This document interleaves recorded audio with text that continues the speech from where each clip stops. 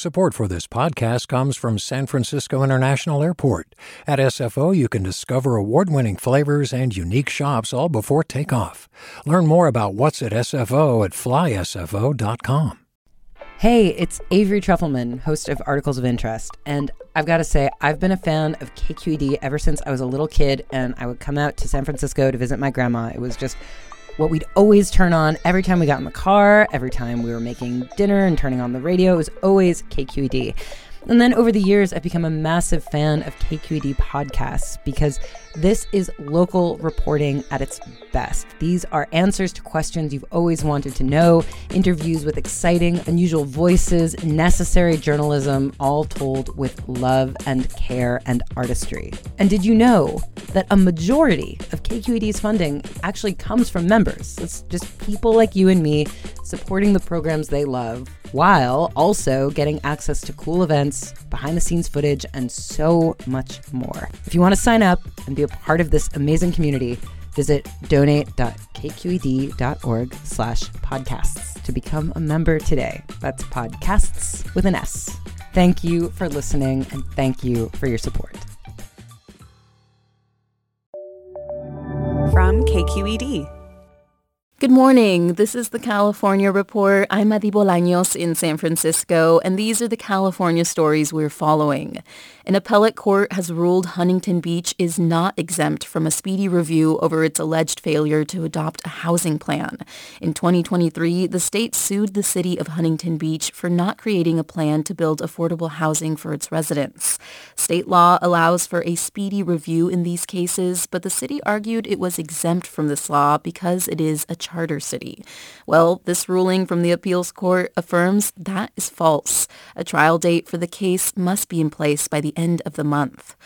And the union representing staff at the LA Times is calling for a one-day walkout today in protest of planned layoffs at the newspaper. It would be the first union walkout in the paper's 142-year history. The Times disclosed yesterday that substantial cuts were coming due to a growing budget deficit. Although management did not publicly disclose how many jobs would be eliminated, sources say the plan is to cut at least 100 journalists, or 20% of the newsroom. This would be the third set of layoffs since June. And last week, the paper's executive editor stepped down over tensions with the paper's owner. California lawmakers are considering a bill that would ban investor-owned utilities from passing lobbying costs on to customers. KQED climate reporter Laura Klivans has more.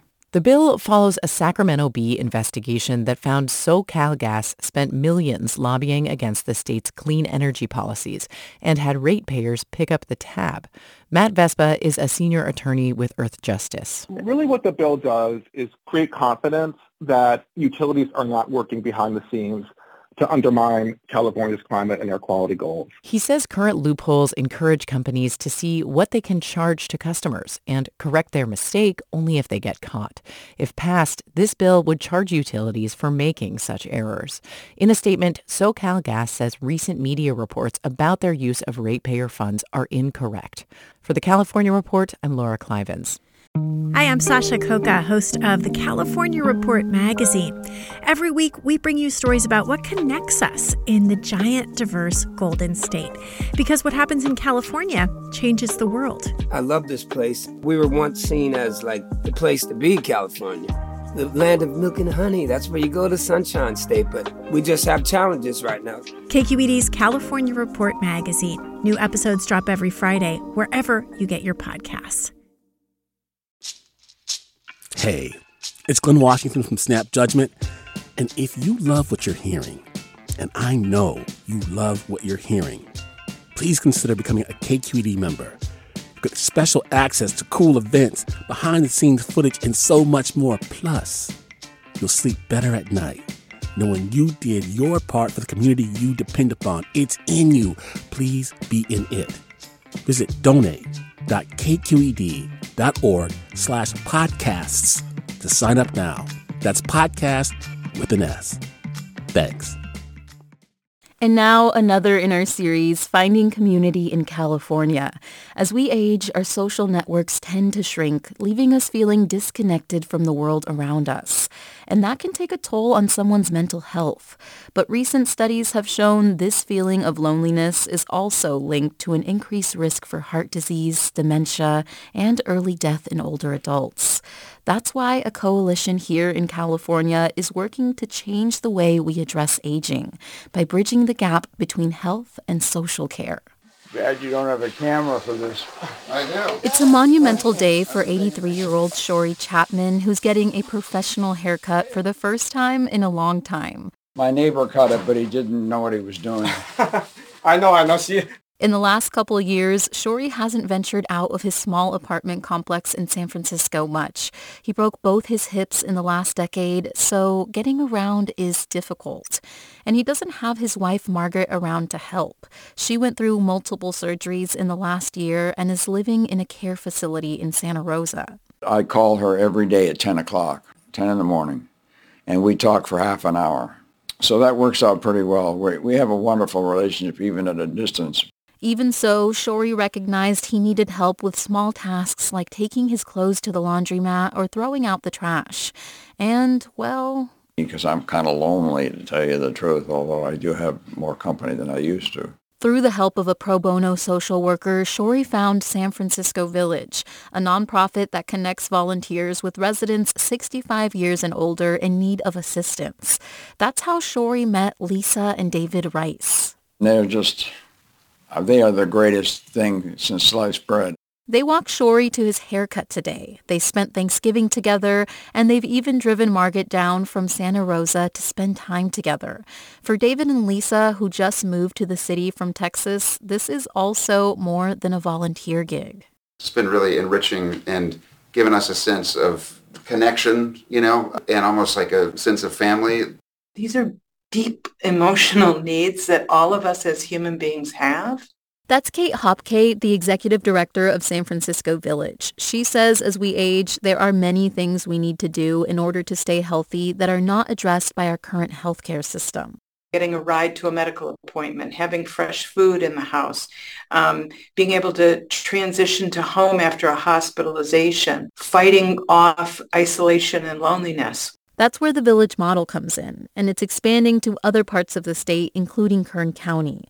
The goal is to create a network of communities for seniors who can't afford to move into a senior living facility and don't qualify for low-income assistance programs. They're called the Forgotten Middle. Kristen Hayashi has studied this group with the National Opinion Research Center at the University of Chicago. She says these programs are great, but really is illustrative of a patchwork of systems that older adults are navigating, but we want to make sure that there's equitable access to these services. She says we need policy solutions that provide long-term housing and care options for middle-income aging adults. Well, hello there. Back on Shori's block, Shori introduces Lisa and David to his daughter, Disa, who's visiting from the East Coast. Thank you, guys. Oh my gosh. I can't even begin to express. And for a brief afternoon, Shori has most of his community all in one place. Hail, the gang's all here. To be here. And that is the California Report for Friday, January 19th. We're a production of KQED Public Radio. Our engineers are Jim Bennett, Catherine Monahan, Christopher Beal, and Seal Mueller. Our producers are Billy Cruz and Keith Mizuguchi. Our senior editor is Angela Corral. Our vice president of news is Ethan Toven Lindsay. And our chief content officer is Holly Kernan. I'm Madi Bolanos. Thanks for listening and have a great day. Support for the California Report comes from Stanford Medicine, comprising its School of Medicine and adult and children's health systems, working together to advance knowledge and improve lives. StanfordMedicine.org. The William and Flora Hewlett Foundation, investing in creative thinkers and problem solvers who are working to ensure that people, communities, and the planet can flourish. And Eric and Wendy Schmidt, whose philanthropy works to create a cleaner, healthier, more secure world for all. On the web at theschmidt.org. Hey there, this is Brittany Luce from NPR's It's Been a Minute. KQED's podcasts like The Bay, Bay Curious, Mind Shift, Right Nowish, and more all tell the stories of the Bay and beyond with reliable, human-centered journalism. They aim to inspire, make you think, entertain, and expand your understanding of the place you call home. Here's how you can support podcasting at KQED. Showing your support is easy, and you can join Brittany in supporting KQED Podcast too at donate.kqed.org/podcast. That's donate.kqed.org/podcast.